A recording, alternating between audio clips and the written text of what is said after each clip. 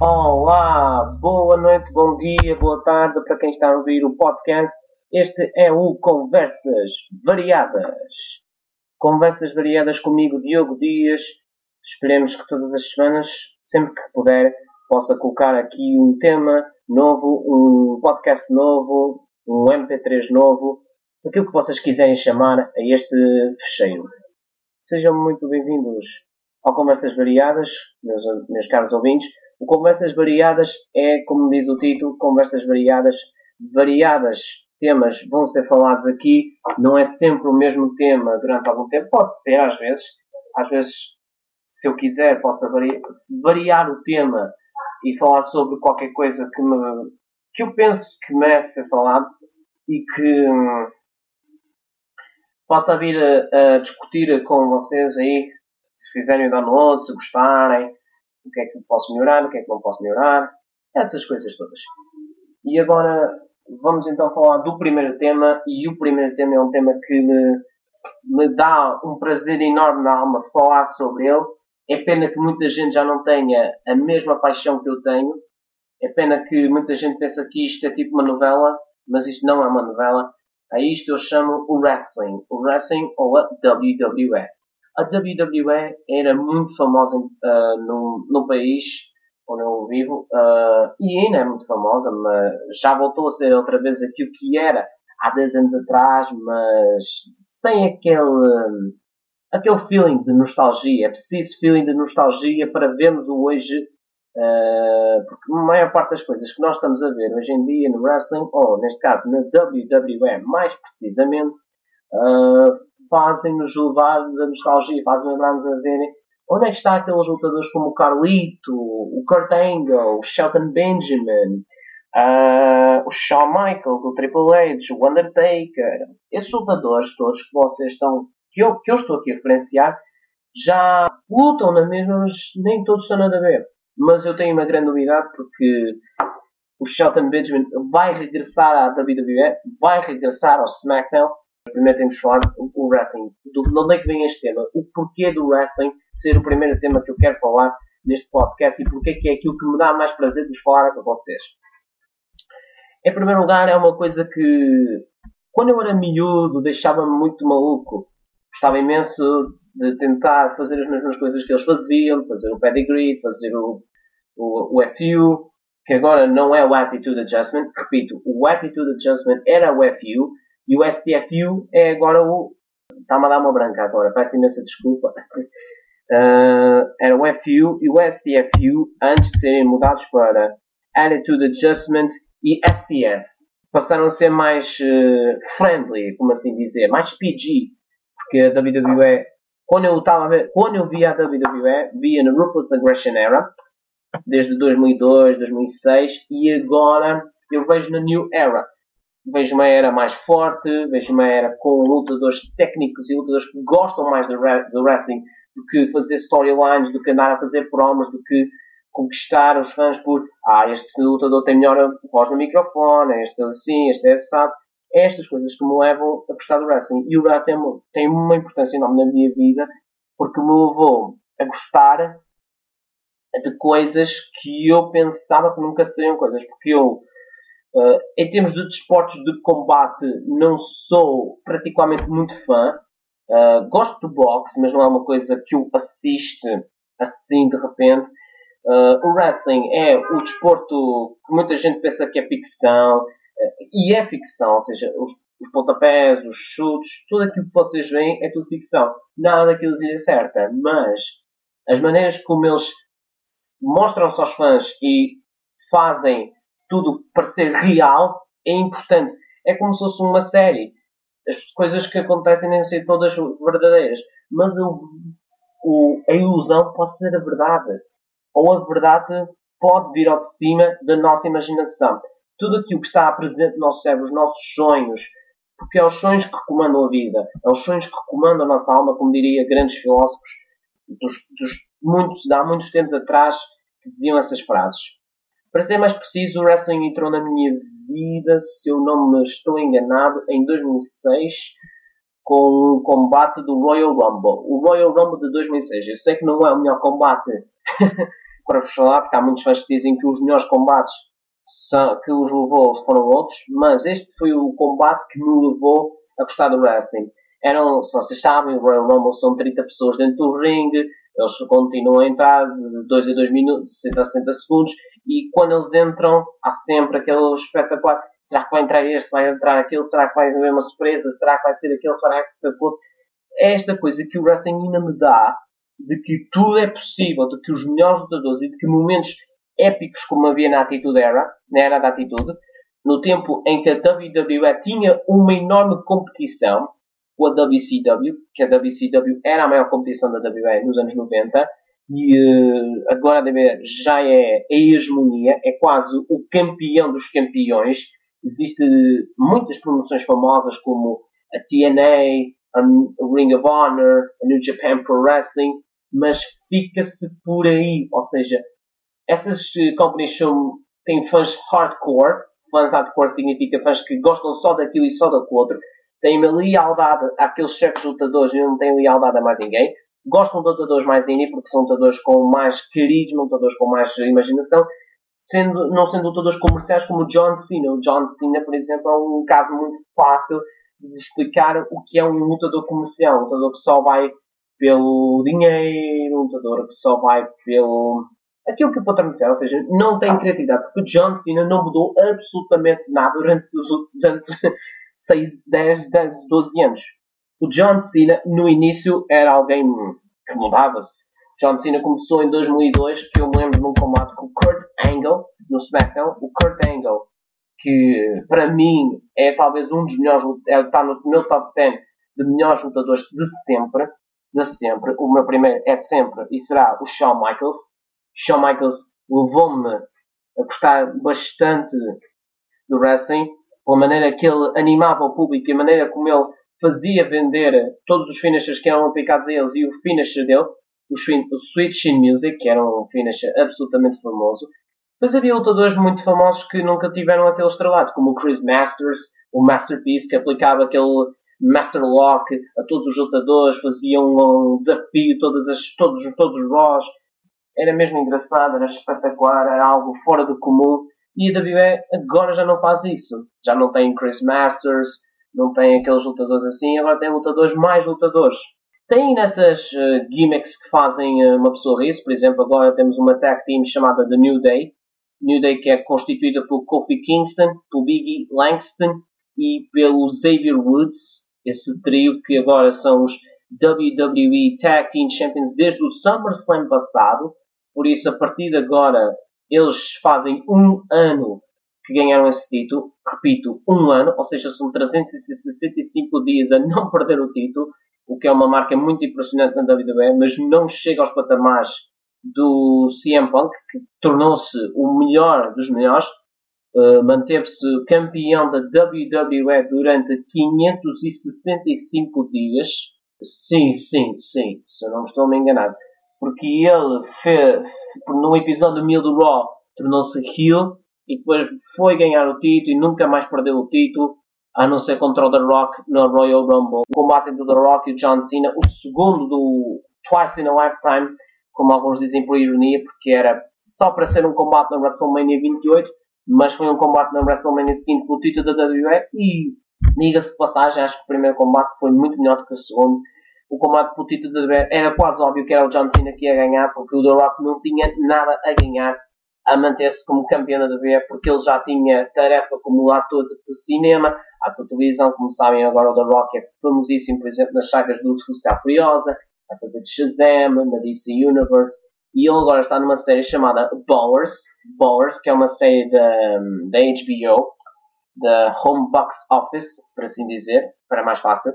Toda a gente a maior parte do que vocês vão ouvir já sabe o que é HBO. Vocês conhecem muitas séries da HBO que vêm de lá, o The Shield, o The Wire. Eu sei que eles têm muitas séries de comédia. E o Bowers é uma série de comédia, ou dramedy, que é comédia com drama, em que o The Rock faz parte do empresário dos jogadores da NFL, que são muito cocky, ou seja, levam-se muito pelo dinheiro. O dinheiro é aquilo que eles só querem na vida. Por exemplo, temos o Ricky, temos outros jogadores que...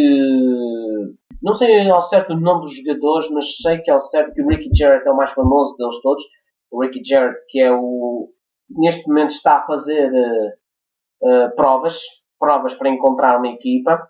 Não sei se a personagem dele vai levar algum lado, mas sei que a personagem do Rock é o Rock, por assim dizer. É o The Rock, é quase ele, só que em pele de ator. Ou seja, é a personagem do The Rock, que é um advogado que tem alguns problemas, mas que tenta levá-los, não tenta levá-los muito a sério, mas infelizmente a vida dele leva-se muito a sério, tem vários obstáculos na vida e tem que ultrapassar esses mesmos obstáculos. O The Rock também que também é um dos meus lutadores favoritos. É para mim aquele que pisou o ring, o ringue. Agora estou a pôr as coisas em inglês. O ringue, e que teve uma maneira para falar com as pessoas e de mandar as pessoas para aquele sítio de uma maneira espetacular.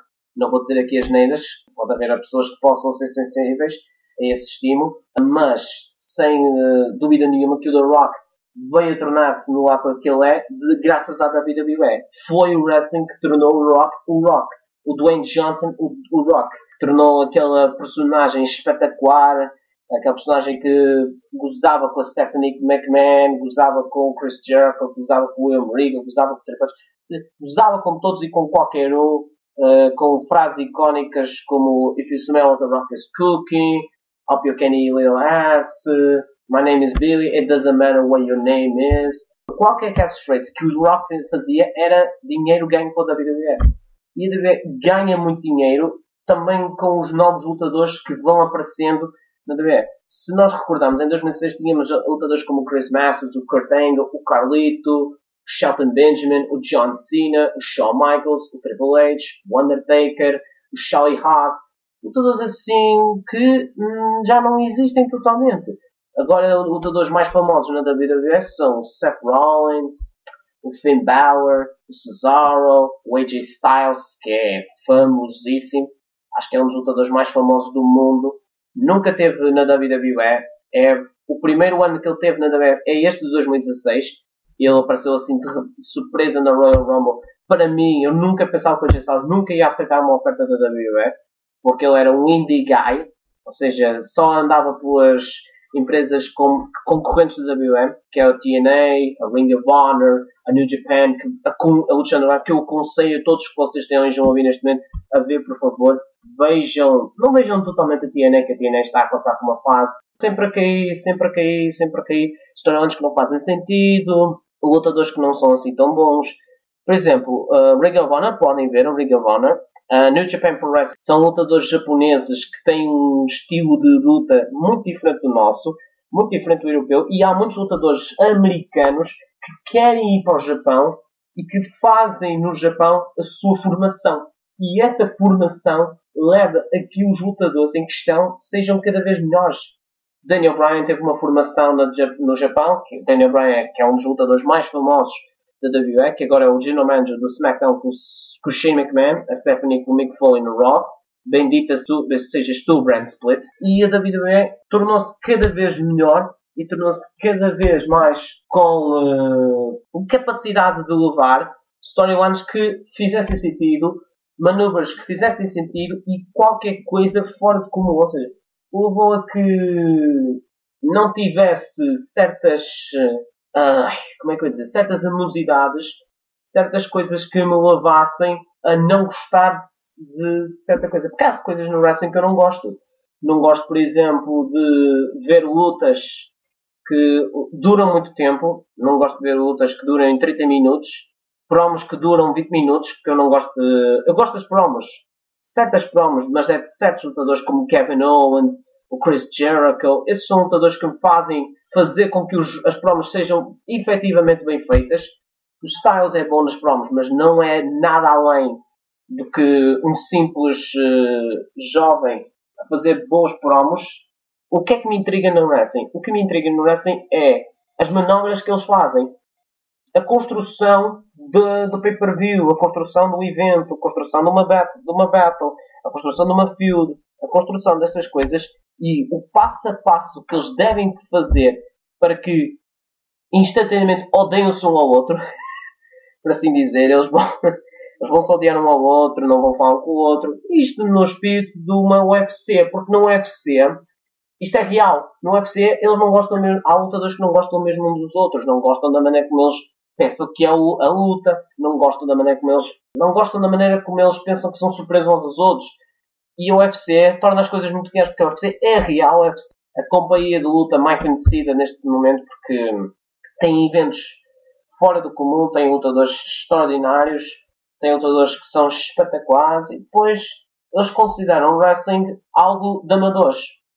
Mas há muito mais no wrestling. O wrestling, para mim, trouxe-me um reviver as memórias, um reviver a nostalgia e um reviver de um passado, quando eu era mais jovem, que eu tenho prazer de contar a toda a gente. Eu tenho o prazer de vos contar aqui neste podcast que o wrestling fez-me bem. O wrestling não foi uma coisa que eu pensei, porque não se deve levar isto a sério. Se pensarmos que o wrestling é uma coisa que se deve fazer naturalmente, não é. É um desporto como todos os outros. É um desporto que nós gostamos, um desporto que não é fácil de praticar em Portugal. Eu sei que existe a wrestling em Portugal, mas é só para certas pessoas e tem que haver uma restrição enorme para entrar no wrestling. São regras atrás de regras atrás de regras. Como eu já vi em muitos sites que para ser um wrestler é preciso um enorme sacrifício, como em tudo na vida, é preciso ter um enorme sacrifício para chegar onde se chega. Mas no wrestling ainda muito mais, temos que tomar dietas, temos que ter um corpo físico absolutamente fora do comum. Tem que ser muitas coisas. E o wrestling torna-se cada vez mais profissional e menos amador com esse tipo de coisas, com levar as coisas a sério. Levar as coisas como se fossem uma empresa profissional a fazer feudos profissionais, com que os lutadores façam promos exemplares e com que as pessoas possam gostar do evento e possam gostar daquilo que vem e digam aos seus amigos: ora, está a dar uma coisa ali, nessa certa coisa, tens que ver que este lutador é espetacular, tens que ver que aquele é o promo. É essas coisas que me fazem feliz, que o wrestling me deixa feliz.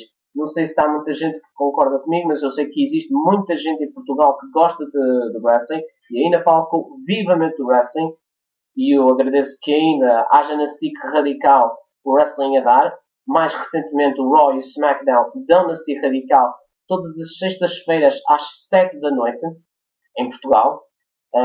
Eu sei que o wrestling dá também noutros países, dá em muitos países, e o wrestling é além fronteiras. O wrestling traz-nos um sentimento de que pertencemos a muitos países. O wrestling tem muitos lutadores que são de diferentes países. Estados Unidos, México, Japão, já houve brasileiros na WWE, alemães, europeus. Já houve tanta coisa na WWE que eu nem sei o que é que eu sei de contar a quantidade de coisas que houve. Quero-vos desde já agradecer a vossa... Como é que eu ia dizer isto e dizer isto bem? A vossa presença aqui para ouvirem neste podcast. É verdade. Quero-vos agradecer e quero-vos deixar com um pequeno intervalo. Daqui a nada vou falar-vos. A WWE voltou à minha vida, porque eu acabei de não gostar da WWE durante 4 anos e depois eu só via de vez em quando, e depois só certos eventos é que me fizeram voltar a gostar da WWE e do wrestling outra vez. Agora fiquei com uma música muito famosa, é uma música que eu ouvi quando era miúdo no wrestling, e é uma música que eu ainda canto muitas vezes. Consigo lembrar muito bem da primeira vez que o ouvi, e ainda fica na memória de muitos fãs do wrestling que este é um dos times que mais se apropriou ao wrestling.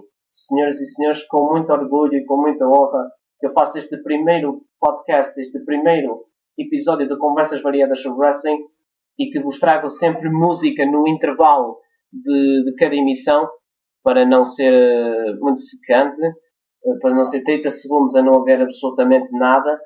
Deixo-vos com Saliva, com a música Always. I hear a voice say, don't be so blind. It's telling me all these things that you would probably hide. Am I your one and only desire? Am I the reason you breathe, or am I the reason you cry? Always, always, always, always, always, always.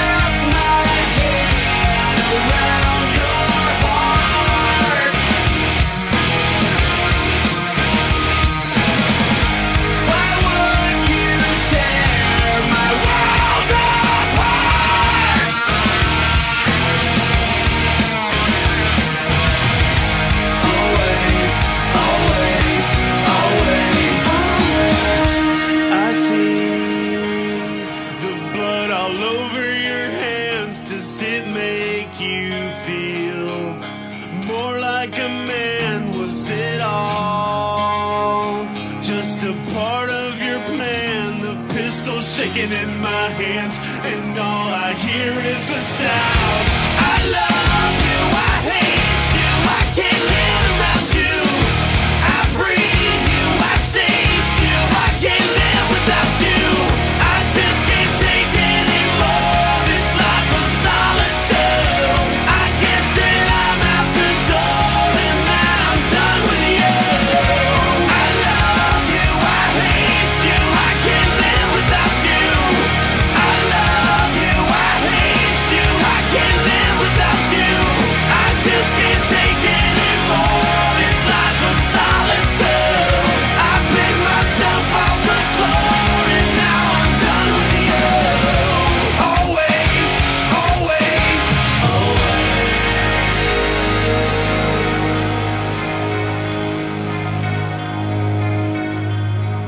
Bem-vindos para a segunda parte deste Conversas Variadas para o Wrestling. Neste primeiro episódio, como vocês ouviram a música de Saliva Always, excelente música.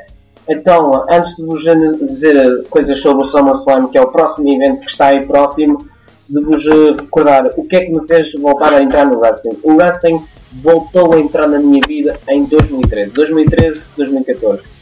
Foi a partir daqui que o wrestling tornou-se outra vez mais interessante. Porquê?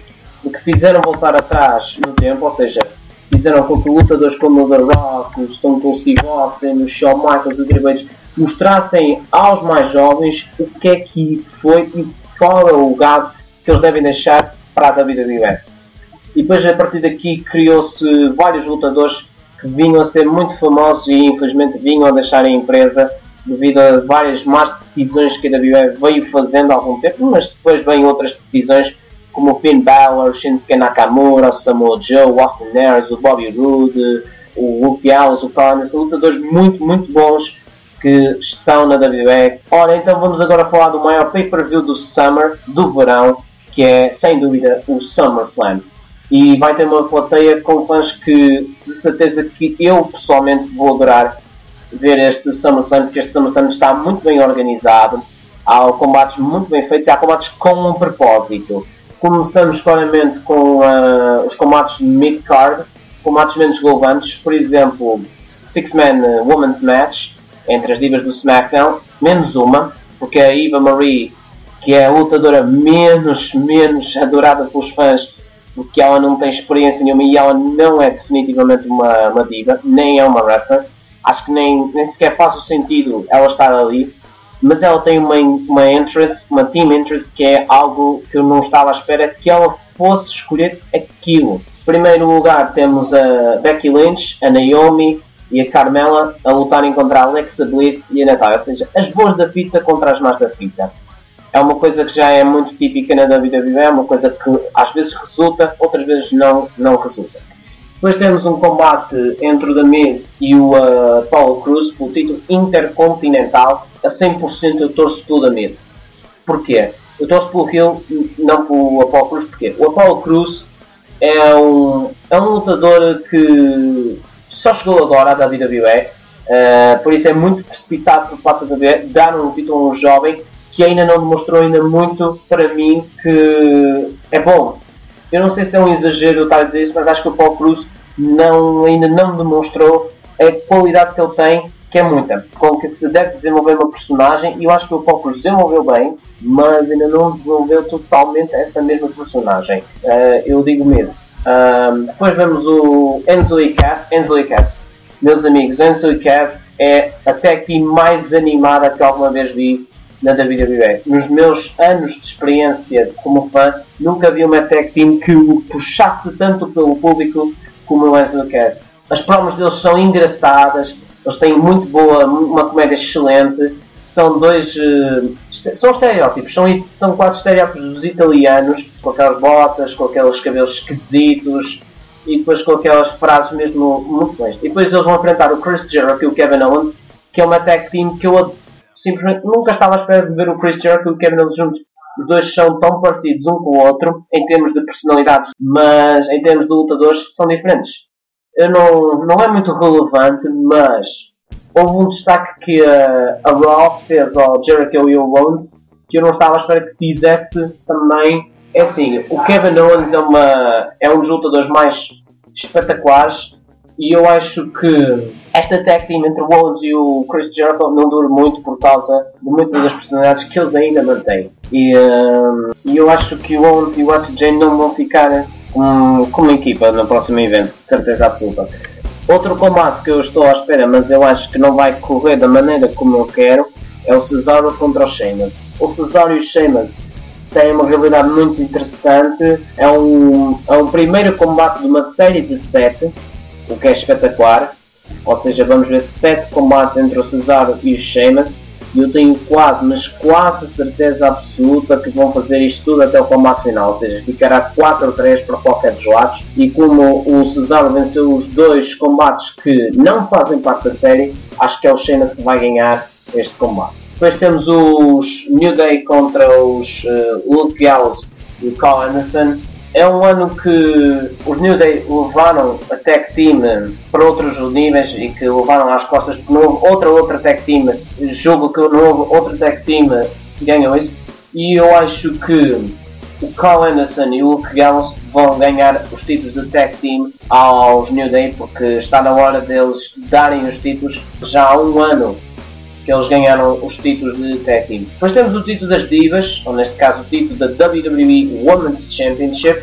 Exato, as divas já não existem, esse termo acabou, agora são mulheres lutadoras, e temos agora mulheres lutadoras absolutamente geniais.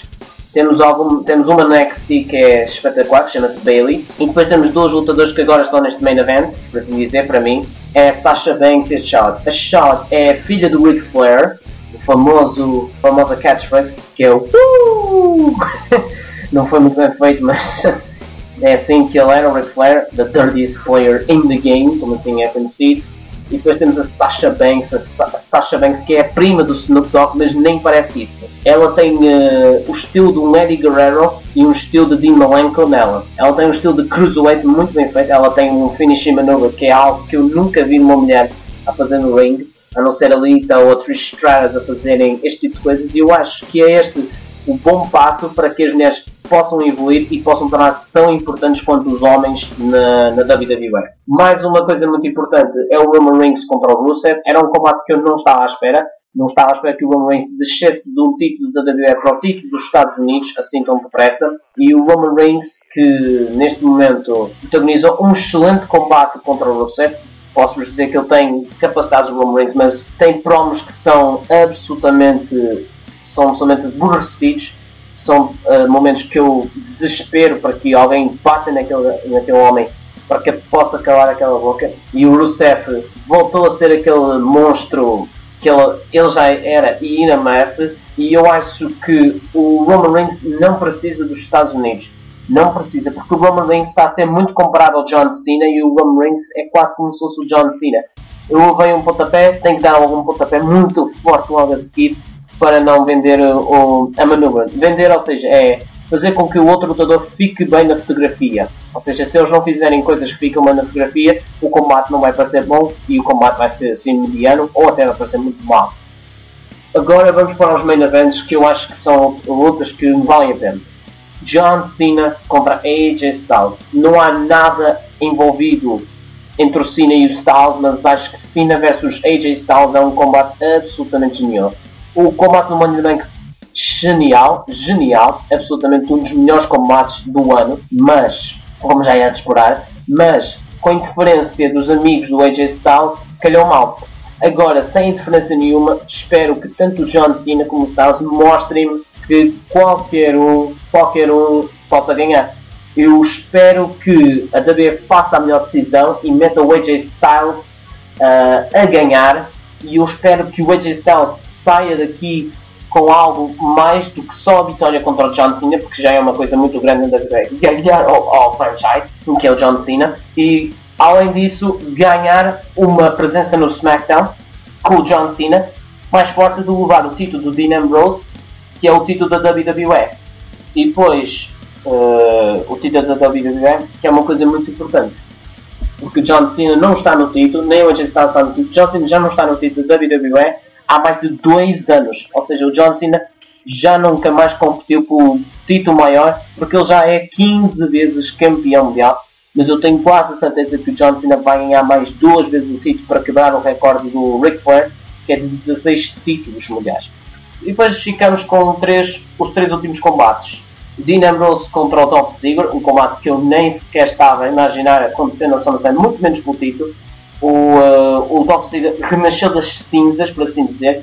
Em 2013 foi um dos meus lutadores favoritos, aquele que me deu goosebumps depois da WrestleMania 29 ter feito o Money in the Bank Briefcase, posta Money in the Briefcase, e depois acho que é uma boa oportunidade para o Dolph Ziggler. O Dolph Ziggler não pode estragar esta oportunidade. É uma coisa que cada vez está-lhe a oferecer. É um combate pelo título da WWE contra o Dean Ambrose, que é o melhor lutador neste momento na WWE, para mim.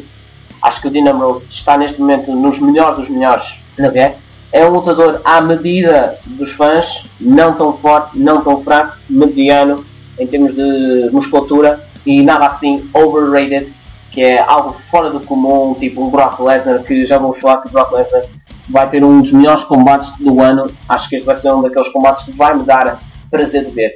Por fim temos o Seth Rollins contra o Finn Balor, talvez o primeiro combate do Finn Balor na WWE, porque o Finn Balor apareceu só há um mês, já vai lutar pelo título, porque ele era muito famoso na NXT, vai lutar agora contra o Seth Rollins pelo WWE Universal Championship, que é o World Heavyweight Championship, mas neste caso o World Heavyweight Championship fica na Raw e o WWE Championship ficou no SmackDown, ou seja, o título maior está no SmackDown, o título mais fraco está na Raw, mas nenhum título é fraco, são todos muito importantes porque os lutadores, também tanto quanto os lutadores, carregam um legado entre si, carregam também uma ideologia de que os futuros lutadores olharão para aqueles como seguidores, seguir os seus exemplos, e aí quem sabe fazer companhia aos seus exemplos e um dia chegar ao mesmo nível que eles. Eu queria muito que o Finn Balor ganhasse, mas não estou à espera que o Finn Balor ganhe este combate.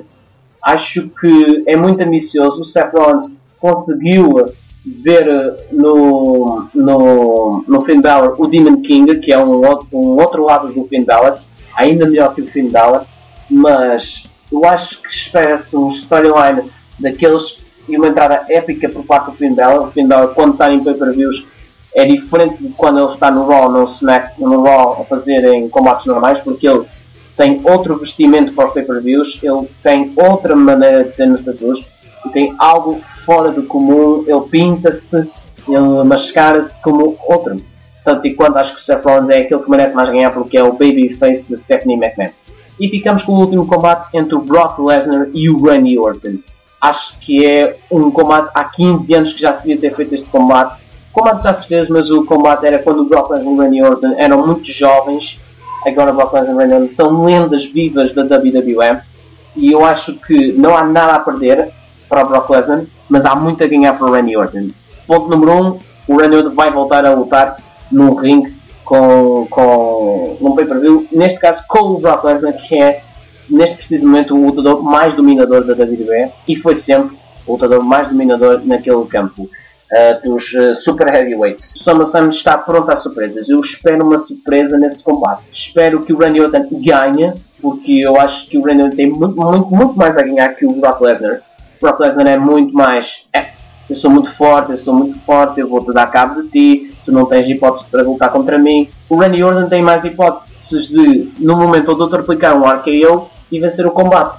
Por isso, é um bom pay-per-view, é um bom card, é um card ao nível da WrestleMania, é um card que pode ainda sofrer alterações, mas eu acho que a WWE, como dá muito hype ao SummerSlam, e agora há muitos eventos que a WWE faz muito bem, todos os eventos que a WWE tem feito até o momento têm combinado em muito bons combates, em muito bons main events.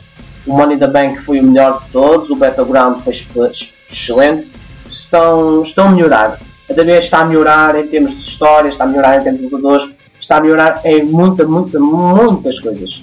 Bem, e é isto que eu quero vos deixar como guardado como o primeiro grande episódio deste Conversas Variadas.